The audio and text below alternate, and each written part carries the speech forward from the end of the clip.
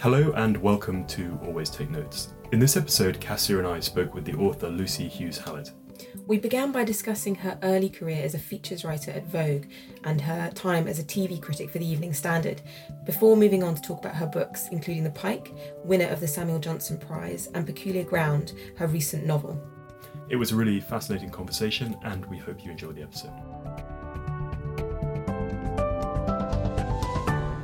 Hello, well, thank you very much for welcoming us to your home, Lucy. It's very kind of you to have us. We'd like to start off, as we always do, by talking about people's early careers and their kind of entry into writing. Okay, well, I think my entry into writing started almost as far back as I can remember. I always thought I was going to be a writer, and I wrote poetry in my teens, as many people do. Completely stopped as soon as I sort of left school, I think. I think it wasn't too bad, my poetry, but I now can't imagine how I wrote it because it seems to me rather a mysterious process, poetry writing. But anyway, I was one of those sort of silent, shy adolescents, and I think being a rather quiet and unpopular teenager is very, very good for a writer because it means you have plenty of time to sit at home reading books, which of course is far and away the best way to learn how to write. And then I went to university, I read English, and I think all along I was thinking one day I will be a writer. And I think that's a terrible trap for people, actually, to think too much about being a writer, when actually what you should be doing is writing. Mm. But of course I was writing. I mean, that's what you do when you're at university. And then I made the great mistake of thinking that because I loved writing and wanted to make that my life, that somehow a job in publishing would be a good idea. But of course, publishing is a completely different process from writing. Mm. And I'm rather awestruck by publishers. My husband and my daughter are both publishers. And it seems to be very difficult to distinguish between a book that's not quite good enough and one that is publishable. Whereas, of course, as readers, you're mostly looking for books that are absolutely 5-star, wonderful, and there's no reason to spend any time thinking about any others. But anyway, so I did a year working as a secretary in Macmillan Publishing. And then the very nice editor, who was my boss, took me out to a very good lunch, a Chinese restaurant in Soho, and she sacked me. But she did it so politely and sweetly that it wasn't till I got home that evening to the sort of shared flat where I was living with a whole load of other people and said, I'm leaving my job, it's wonderful, I'm going to do something much more exciting, I don't know what yet. And my flatmate said, but why? Why are you leaving? And I suddenly thought, I think the reason I'm leaving is that I've just been sacked. What a gift. But what a gift. Actually, it really was, because I wasn't getting anywhere there. And then it fell out well because I'd entered the Vogue talent contest, which I think still exists, and was a sort of brilliant way of getting into it. I did not win. Well, it's a wonderful way of recruiting people because actually it's completely, it's open to everyone. It's pure meritocracy. If you write well, you get the job, and which it's not the kind of thing that most people associate with Vogue, really, but it really was. And in those days, it was very difficult to get to work on any of the kind of mainstream newspapers because the union operated a closed shop, so you couldn't get a job until you got a union card, and you couldn't get a union card till you got a job. So it was one of those circular situations. But Vogue was a way in because it wasn't unionised. And they published that the then editor of Vogue, Beatrix Miller, was a wonderful woman who had very little interest in fashion, and she loved the features department. So it was a great time to be there. And I started off as a very sort of junior assistant, putting photographs away tidily in drawers. But after a bit, I started writing features. And one had sort of extraordinary access because if you rang up anyone said, I'd like to write a profile of you, they wouldn't really care about, this unheard of girl called Lucy Hughes Hallett who wanted to come and interview them, but they'd be very interested in the fact that it would be David Bailey or Snowden taking the photograph. So most people would say yes for that reason. And then I would get lots of space, and I wrote sort of 5,000 word, 6,000 word profiles of a lot of my heroes. What was journalism kind of like in that period? We had Max Hastings on the show a few weeks ago and talked to him about this. And I suppose for our generation who came of age as writers and reporters, that was all falling to pieces. It's often romanticised and portrayed as something of a golden age. But for someone who was working and operating as a young person in that time, was it a wonderful time to be a reporter, or...? Well, I wouldn't call myself a reporter. I mean, there was a sort of huge difference between the kind of work that I imagine that Max Hastings would have been doing at the beginning of his career. I was never in Fleet Street. I mean, by the time I was writing for, what are loosely called Fleet Street newspapers, already a change had come. And anyway, I was working as a freelance, so I was never in the office. I haven't really had an office job since I left Vogue. And then for 1 year after that, I worked on a news magazine called Now, which folded after a year. So I never had that, being in Fleet Street, wonderful boozy lunches and the Chatterjees or whatever. I was never part of that world. But it was, I think there was certainly a sense of possibility, and that anyone could do anything. I think, so this was back in the 70s I started working, and actually the last thing anyone wanted was a job, because you wanted to be just bumming around having a good time, and one would have to get a job in order to pay the rent. But the sort of anxiety that people coming out of university have now, sort of, their desperate need to find a job, any job, we didn't have it. I think we all assumed, not necessarily we get the job of our dreams, but that we would find something that we could do. So there was that difference. But I don't feel I can generalise very much, and maybe one shouldn't anyway, because I think everyone's path into writing is pretty sort of different from every other. Did Vogue, and particularly the features desk, have a very sort of strong training or influence on your later writing? Was there a real sort of belief that people were trained up and the profiles were kind of invested in, or was it just something you kind of fell into or perhaps had a natural gift for? There was nothing that you could possibly call training. Miss Miller, as she was to me, a few people called her B, but I was always very much in awe of her. But she would read my pieces, and then she would scribble UGH, UGH exclamation mark, where she thought I'd sort of written something a bit too purple or gone too much overboard. And that was my training. That was the only training I got. It's really funny. I once spoke to a writer who'd worked for Anna Wintour at Vogue, and she described a similar experience of writing features. And she would be told, I got bored around about here with a little cross. That's actually so useful. And then off you go, and that was it. And she had to sort of figure out where she'd gone wrong and how to structure and just sort of work it out for herself. It sounds like it was rather similar for you. Isn't it similar? I mean, have you been trained? I mean, does anyone get trained? I went to journalism school, but because I had a scholarship, I had a Fulbright to the States, so I went to... And was that useful? It was an extraordinary experience, yeah. Because and I then worked at the New York Times afterwards and things, so it took me into a completely different milieu and exposed me to completely different things. But it would have cost an enormous amount of money if the US government wasn't paying for it. And there is the sort of thing of, can it be taught in the classroom? I don't know. So for me, it was hugely tied up with the experience of being in the States. But I was going to ask, just following from Cassia's point, as a working environment, I suppose the public preconception one has of magazines like this, the whole Devil Wears Prada thing and things like that. What was it? Was it a pleasant place to work at that time, or was it? Yeah, it was. It was. I enjoyed it very much. It was a very female place, and I mostly have worked with women.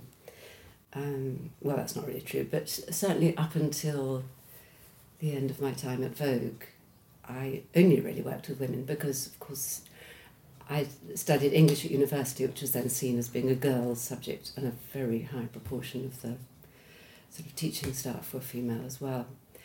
So that was, I think that probably was rather, it just took away a whole level of anxiety.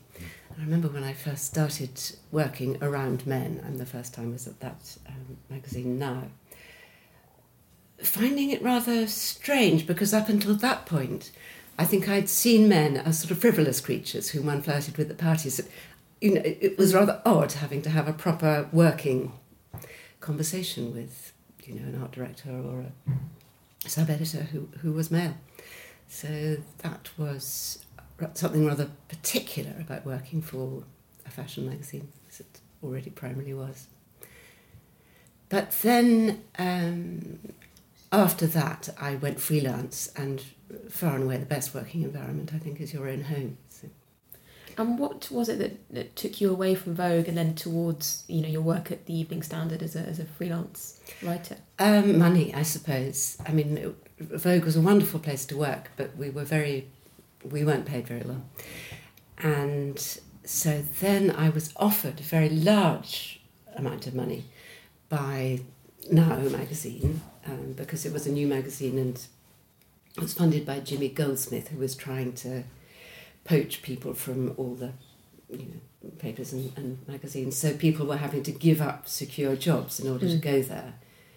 And obviously you didn't do that for something which might not last unless the pay was very good.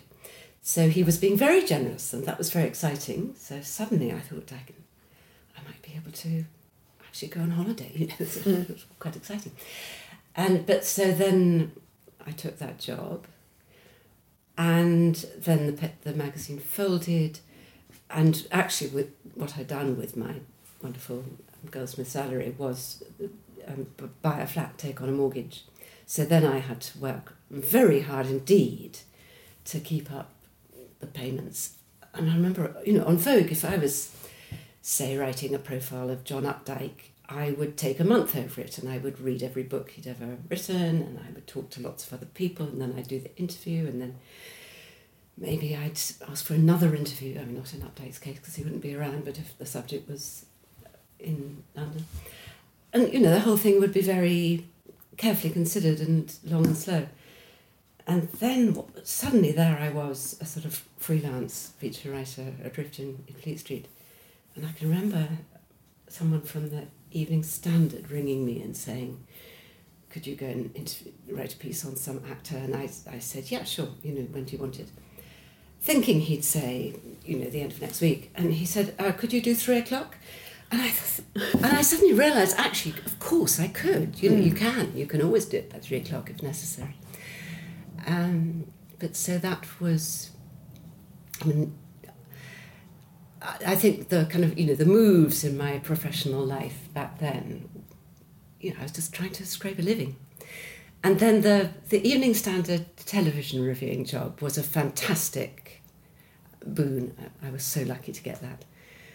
And when did that start? Oh, gosh, I can't remember. Around 1980, perhaps. Maybe a bit later. Wasn't William Boyd a TV critic at a similar time? I don't know. I don't know.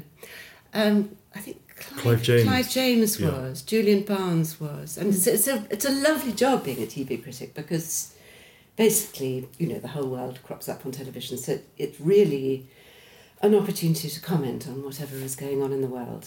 And it's very unsupervised in some way. I mean, I think that if you're sort of, you know, a newspaper's leader writer, you probably have to clear it with the editor what line you're going to take on whatever subject, whereas somehow the sort of arts pages are seen as being a kind of playroom where you can say whatever you like. And what was your first move towards writing books? How did that come about? Well, it's tied up with the television reviewing, because the Evening Standard, as you know, is an evening paper, so the deadlines were early morning. So I had to get my copy in by 8:00. And my getting that job coincided rather wonderfully with a sort of change in the technology so that I could actually watch everything I needed to watch for the week on video. The sort of motorbike messengers would arrive outside the shared flat I was living in with these huge clunky grey video cassettes. And so I could do my viewing on the Monday. Any time, I think, up to even a few months before I got the job, television critics had to stay in the evening and watch off air. You know, there's no other way of doing it. But I was spared that. I was still able to have a social life and go out and have fun. But although I did all my viewing on Monday because I wanted to just keep it, I didn't want it overflowing into the rest of the week, I would write the reviews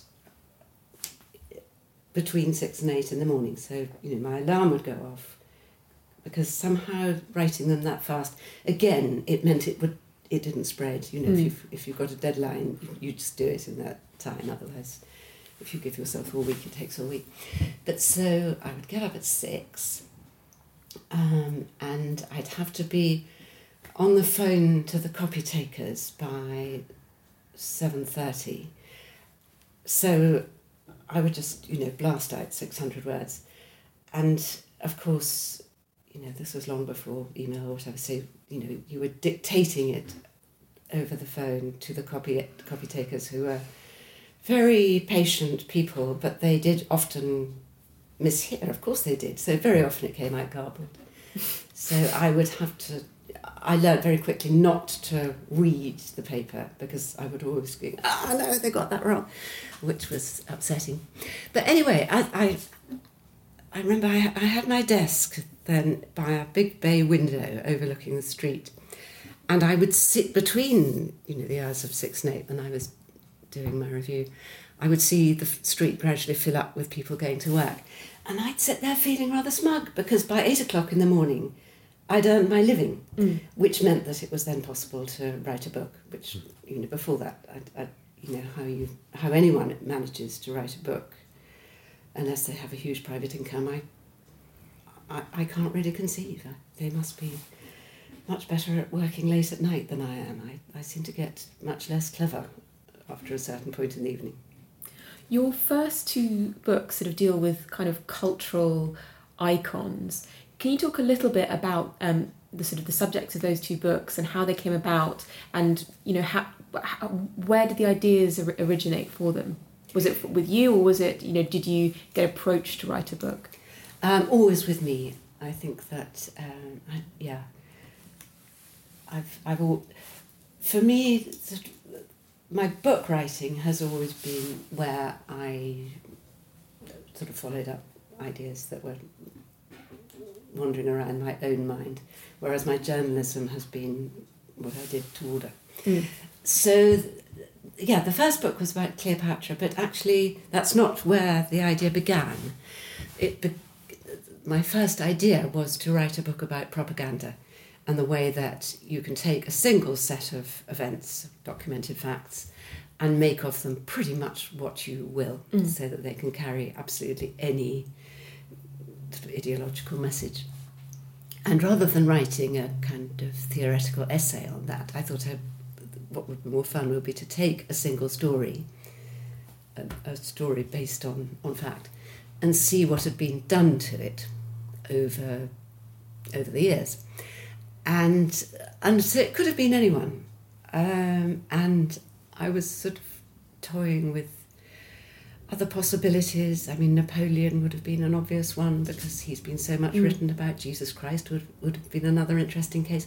But then as soon as I thought of Cleopatra, it was obvious that she was perfect because she's female, which means that in looking at the way people have written about her or made films about her or painted pictures of her, one's talking about, you know, the representation of women. She's foreign from the point of view of a Western reader or writer, so that in writing about her I could explore attitudes to race. And there was a good long span. You know, she lived over 2,000 years ago, so that there was going to be a lot of material. And there's really almost never been a time in those 2,000 years when people weren't writing or thinking or talking about Cleopatra. So that was the kind of the setup. I would just read and look at every version of Cleopatra I could find, and really just see what came.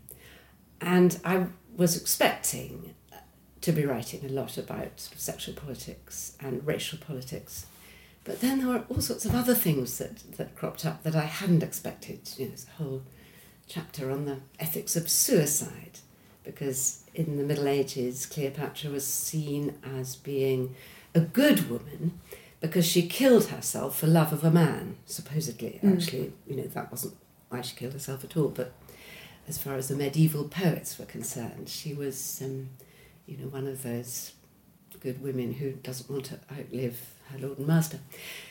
And at the same time, of course, suicide is a sin, according to Christian doctrine, so that's, complicated things like that. And so I found myself staying tightly focused on one human being, Cleopatra, who did actually live, although we know very little about her, frankly.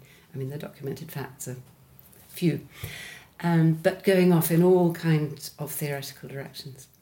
But then the next book, Heroes, was sort of the reverse, in a way, in that it was all about one concept, which was hero worship, but with different people. So I looked at 8 different, as it were, case studies there. And I suppose Cleopatra is my book about women, and Heroes is my book about masculinity. And were you working with the same publishers during this time and the same agent, and how were you running your writing life between the books and the journalism during, I suppose it's a decade and a half almost, that those books... Yeah, well actually there's a long gap, because Cleopatra came out 2 weeks before my twin daughters were born. So then there was a bit, there were a few years when I wasn't working on a book at all. And I think it was nearly 10 years later that I wrote Heroes. So for Cleopatra, my agent was Pat Kavanagh. And it was published by Bloomsbury, by Liz Calder. But then by the time I was ready with Heroes, Liz Calder had retired, so I didn't feel any particular loyalty to Bloomsbury, although, I'd had a good relationship with them. But I think on the whole people tend, if they stay loyal to a particular publisher, it's because of a particular relationship with an editor. And I also switched agents, mainly because Felicity Rubinstein was already a very close friend of mine, and she was just setting up as an agent. And although Pat had served me fine, I wasn't particularly close to her. And so I switched to Felicity, and she's still my agent. And then she sort of sent out the proposal for Heroes to a number of different publishers, and it was bought by Nicholas Pearson at Fourth Estate, who's been my publisher for the next 2 books as well, and steadily. In the course, because you, it wasn't just those 2 books that had a fairly long gap between. You've then, your books have been relatively widely spaced. Yeah. Has there been kind of pressure from agents and your publishers to to sort of set you on a trajectory, or to kind of mould your career, or anything like that? Have you felt any pressure? Actually, no. And I think that suits me. And I know some writers want to be told what to do, but both Felicity and Nicholas have been very sort of laissez-faire. I do what I like. I think they probably both know that I'm extremely stubborn and headstrong, and it wouldn't really work if they tried to tell me what to do. But I think that, I'm kind of half joking. But I also think, as I said earlier, that book ideas do have to come out of your own head, otherwise it just doesn't kind of work. And I've seen friends, authors, sort of struggling with some idea that's been given them by an agent or a commissioning editor, and because they're not really emotionally engaged with it, it's just a chore that they're sort of plodding through. It's really interesting. We spoke to Anthony Beaver, and he said that Stalingrad wasn't his idea. Really? Yeah, and he didn't want to do it, which was fascinating for all the reasons that you said. He had young children. It would mean going to Russia. He felt that it would be difficult and complicated, and he wanted to write a completely different book. And then got taken in that direction. But could we talk about The Pike now, about where your idea for this came from? Well, that came very easily out of Heroes, the previous book, which was a boon, because after Cleopatra, as I say, suddenly I had 2 babies to look after, and so I wasn't immediately kind of available for book writing. But then once the girls were at school and I was thinking what to do next, it took me a while to find something I really wanted to get started on. And I like having something I'm working on.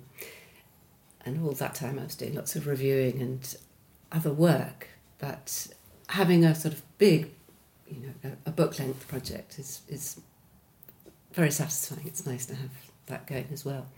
And there just wasn't much I wanted to write about until the idea for Heroes came to me.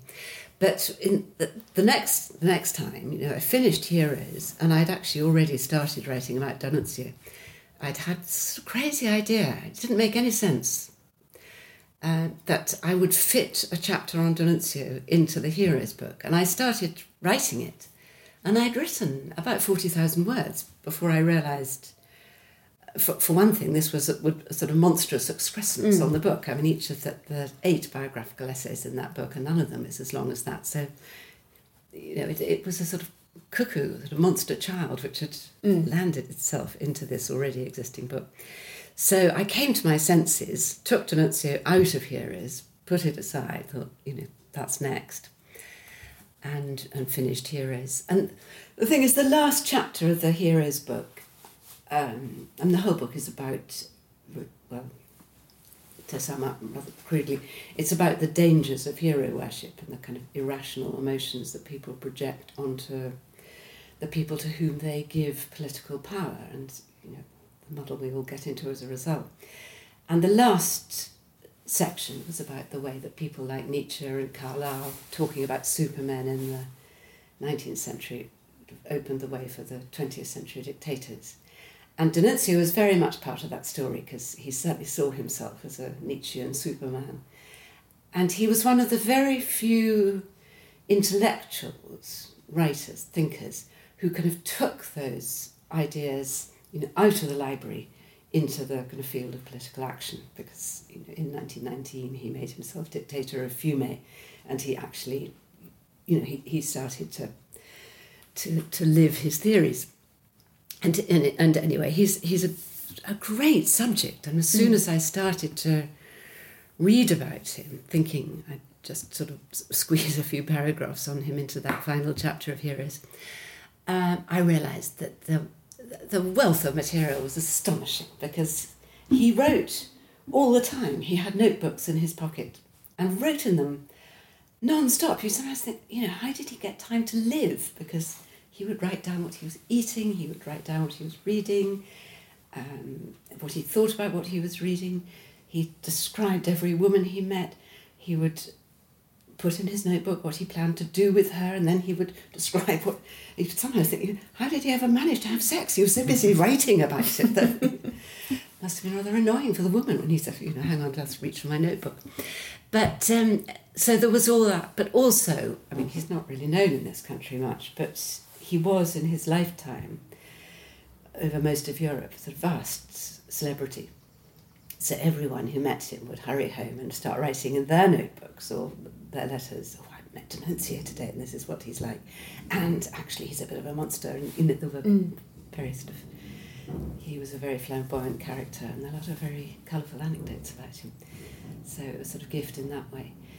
But also, I think it kind of, although they seem very different, Cleopatra, Heroes and D'Annunzio, they're all actually exploring the same subject matter of propaganda and kind of spin doctoring and the kind of politics as theatre D'Annunzio was a great artist in politics as theatre. You know, he was always on stage, as it were, in his political actions.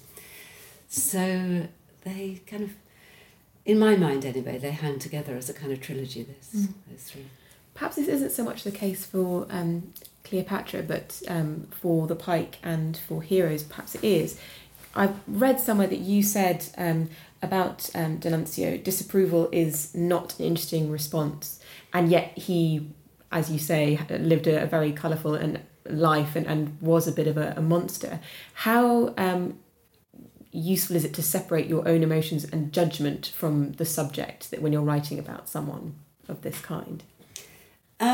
I don't think moral judgment has any place in my equipment as a writer, which doesn't mean I'm a completely immoral person, I hope.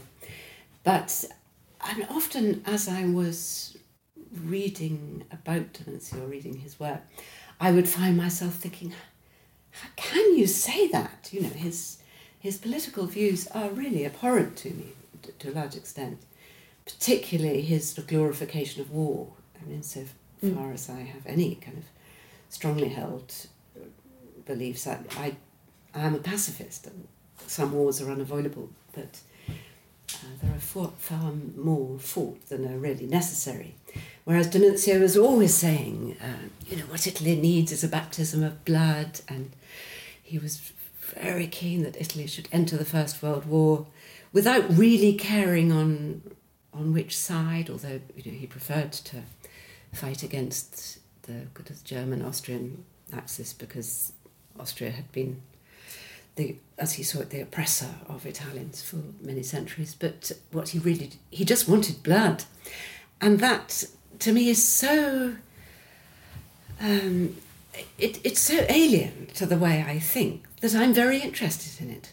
And so that question of, how can you think like that, wasn't just rhetorical. I really wanted to know the answer.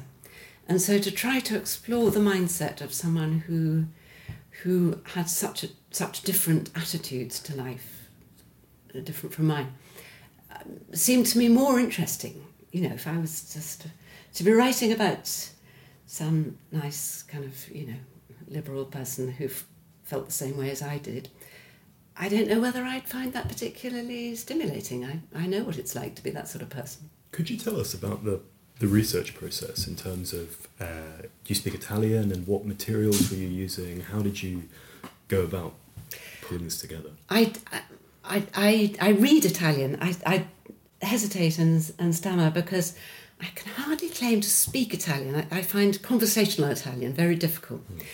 But as a reader, I'm fluent. I can read it all, and I got better in the course of researching that book because all of my source material was in Italian. I just jolly well had to read Italian, and D'Annunzio's Italian is very florid and highfalutin and quite complicated, but in a funny way that makes it easier because it's very Latinate, and if you've studied Latin, actually you can guess at a lot of it. But anyway, to go backwards, I went to Italy between school and university in what would nowadays be called my gap year. And so I had Italian and loved Italy. And so part of the pleasure of writing about D'Annunzio was being in Italy in my head all the time that I was researching and writing it. And sometimes not just in my head, but in fact too. Unfortunately, the British Library and the London Library both have excellent collections of Italian books, so I couldn't really make excuses for going to spend as many months researching in Italy as I would have liked. But I did go quite a lot. There's a lot of stuff I needed and enjoyed following up there. But I'm always rather puzzled by, if you read interviews with writers and they say, oh, well, I spent 2 years researching this book and then 2 years writing it. And for me, the research and the writing have always gone hand in hand. That I would find some source material which would set me off on some line of thought, which I would then write, and then that would eventually become incorporated into the final draft of the book, but probably not in the order in which it was written. So it's quite a mixed up process. From what I've read, it had quite a sort of slow burn reception. Obviously, now when people think of the Pike, they think about it as having won the Samuel Johnson Prize and the Costa Prize. But that, as far as I understand, it happened sort of a little while after publication. Can you talk a little bit about that kind of initial phase after it had been published and the response it got, and then the impact of winning those prizes? Right, well, it came out, I think, in January, and it came out and it got good reviews, lovely reviews actually, so that was all fine, but then, as you say, months went by, because the kind of prizes are rather a sort of delayed action thing. They're often for the books published in the previous year, and so then the first was the Samuel Johnson Prize, and that was fantastic. Although I remember the day that Nicholas, my publisher, rang to tell me that I was on the shortlist for that prize. I was actually at my parents' house. My mother died, my father was still alive but in a care home, and my brothers and I had decided that we had to sell the house. And I was actually sort of seeing all these removal vans which were sort of leaving the house, and any house, even if it's not a very big one, has an awful lot of clutter in it. And so all this stuff, all my parents' possessions, a lot of them just going to the dump, old sofas and mattresses, stuff that nobody was ever going to want. And it was incredibly painful. So actually, I got the great news that I was shortlisted for this prize, but it remains one of the saddest days of my life. So, one's book life does go alongside real life, and another instance of that actually was when Cleopatra came out, and I can remember Dan, my husband, coming into the maternity ward, and I was in hospital for about 2 weeks when my twin daughters were born, because the second one was very small and there were worries about her, so I stayed in hospital. And I remember Dan coming in with the reviews, and I'd been looking forward all my life to publishing a book and seeing the first reviews of it. And when he came in, I just said, oh, take this. All I wanted to do was sleep. I didn't want to look at anything. So that, again, life kind of, one's personal life and one's sort of literary career are not always in perfect sync. But anyway, okay, got over the sadness of the day of the removal vans. And it was lovely to win the Samuel Johnson Prize. That felt fantastic. And then came the Costa Biography Award. That was, and then the Duff Cooper Prize, and then the Paddy Power Prize, and I promise you, I was never at all blasé. Each time it was really exciting. So I don't know how much it changes anything in terms of sales or reputation, but it definitely makes the author feel good. And we always try to speak as openly as possible about money on the podcast. When you had this book that became this huge hit and winning these prizes, did that change where you were in terms of the kind of advances you could command and the appetite for other work and so forth? Did it change your financial setup as a writer dramatically? I don't know. In a way, I don't know that. I don't know. You should ask Nicholas Pearson. Would he have given me a bigger advance otherwise for the novel? Or a smaller advance if I hadn't won those prizes? I simply don't know the answer. I do know that Felicity, my agent, said, once all those prizes started coming, come on, we'd better sell your next book now. And I'd already started writing Peculiar Ground. And I said, well, it's a novel. Surely with novels, you don't normally sell on an outline. You finish the book before you sell it.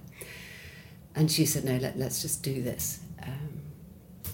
And so I'd written, and Peculiar Ground is quite a sort of long novel now. It's in 5 parts.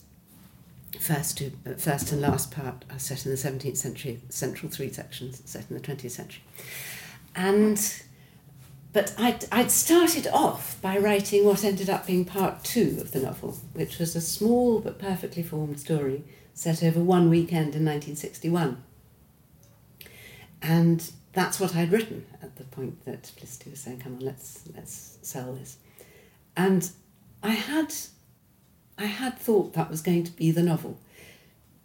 But when I'd written it, not only was it rather short, but it just felt to me that all sorts of lines of thought had been opened up by it that I wanted to pursue. I wanted to take it further and in several different directions. So it was rather useful actually subsequently. I then gave Felicity this, it was about 35,000 words I think, so really too short to be a novel thing, which is now part 2. And I did an outline of how the rest of the novel might work, which I hadn't really, I hadn't sat down and worked it out at that point. So it was a useful exercise for me. Although I've looked back at that synopsis and I did not follow it. I mean, the novel I wrote is not the novel I sold, which I think is true for most books, really, isn't it? But so that was a difference, that I sold the book at that point rather than waiting till I'd finished it. And maybe, I don't know, I think if Felicity and Nicholas weren't both so wonderfully tolerant of my willfulness, they probably would both like to have said, actually, for goodness sake, Lucy, don't go writing a novel now. You've just written a successful biography. Do another one now, cash in. But I just didn't, I felt, and I was very pleased with The Pike. I thought I'd done something interesting with it, and I'd taken the biographical form as far as I wanted to take it, really, and I wanted to do something different.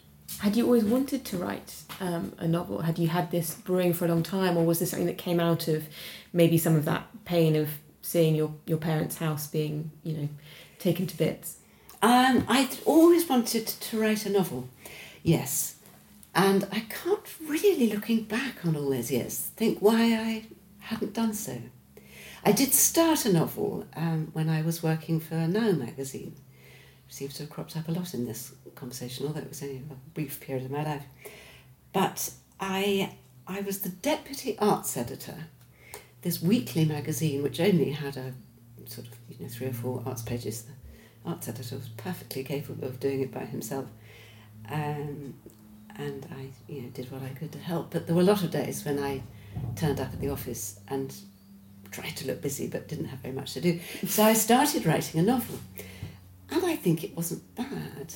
And I got about halfway through it, and then the magazine folded, and then, as I said earlier, I had to really run very fast on the spot to sort of keep up, just to make a living. And so it was really probably, I suppose it was when I got the television reviewing job, then I would have had time to sort of pick it up again, but that, 2 or 3 years had gone past, it had gone stale on me. And I'd had this, my Cleopatra idea, which at that point seemed to be more exciting. So, in some ways I've always wanted to write a novel, but nothing was stopping me except for the fact that I kept writing other kinds of books. Did you keep up the journalism? Was that something you continued with? Oh yes, and I still do quite a lot of reviewing. And I always liked that. I think I'm a very slow book writer. Partly because I've always kept up the journalism. I've never been a full-time author. I've always been doing quite a lot of reviewing or profile writing or prize judging or teaching, other things on the side, which I like. It's partly for financial reasons. I've never really reckoned to earn my living from book writing. But there's also a pleasure. It's quite nice if you're working on something which is going to take you years to write, to then write a review that you can write in a day and perhaps spend, another day revising the piece and then send it off, and it's published by the end of the week. It's nice having that instant gratification. And your husband being a publisher, is there a creative element to that relationship as well? Do you read each other's work, or is there I mean, certainly, I listen to him night after night over this table telling me that the next book he's going to publish is one of the most brilliant books ever written. He's he gets very enthusiastic about the books he's publishing. And that's fun, that's nice. And sometimes I prick up my ears and say, oh, that really does sound rather good. Can you bring home a proof? I'd like to read it. And sometimes I'm just thinking, yeah, you would say this. And I don't show my work to anyone until it's finished. So, I know there are writers who, will give today's pages to their spouse and ask for instant feedback. I would really hate that, and I can't imagine how a marriage would survive that kind of process. I do that. Do you really? Do you really? Yeah. Gosh. Well. It's probably because Olivia's far too kind. Yeah, again, Anthony Beevor mentioned that his wife, who's also a writer, is his first reader. Yeah. I can't imagine anything worse than that. No. And it's partly my writing process, I suppose. I write very long first drafts, which I then cut. And I'll go through... That's my approach. I'll go through something perhaps 15 times. And I really don't want anyone's opinion on the first 14 drafts, because I know they're not done. Well, I think we've probably got maybe one final question. I know that a question that Simon always likes to ask people are whether, and I think I know the answer, is whether you are a planner or a plunger when it comes to writing. And is that different with fiction and non-fiction? It is different, yes, because with non-fiction you have a huge heap of stuff, of material.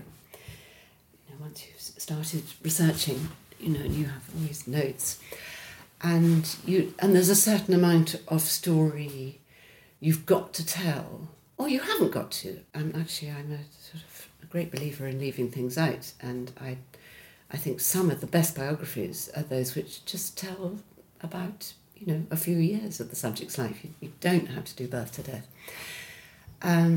But at the same time, there is, you've got stuff that you're going to have to find a shape for.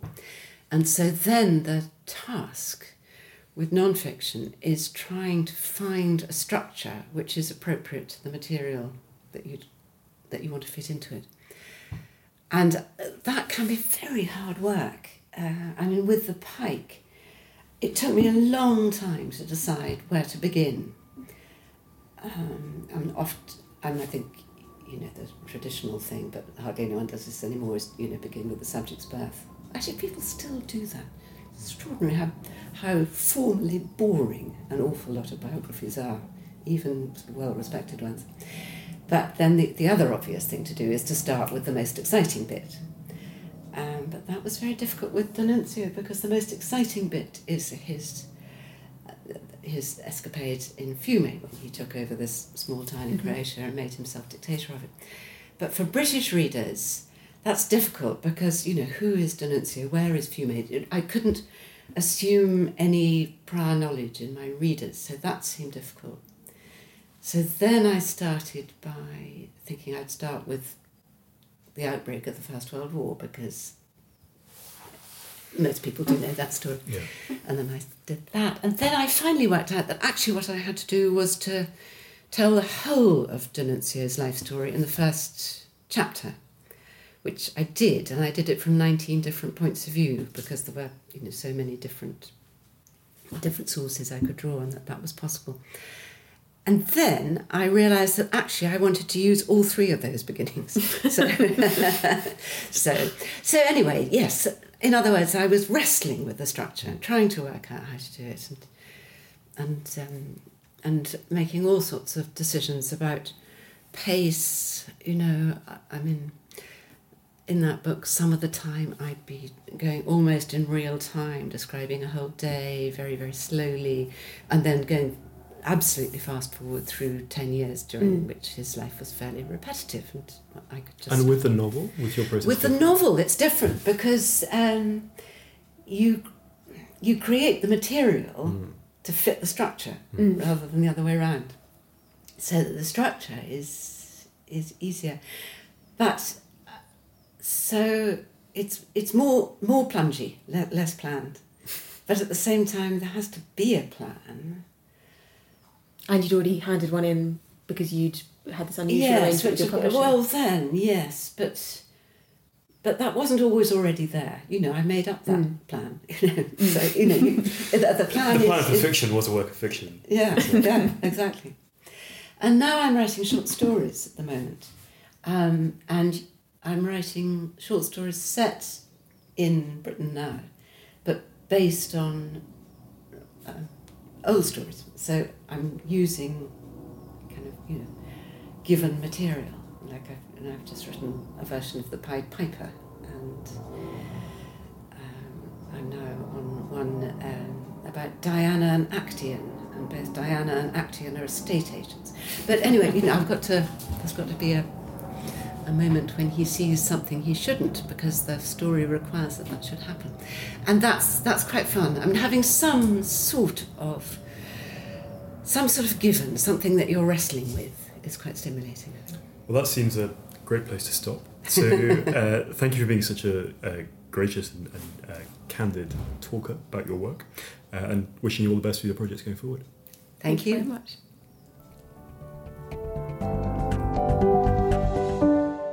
Hello, it's us again with a swift update from our lives. Cassia, what's been going on?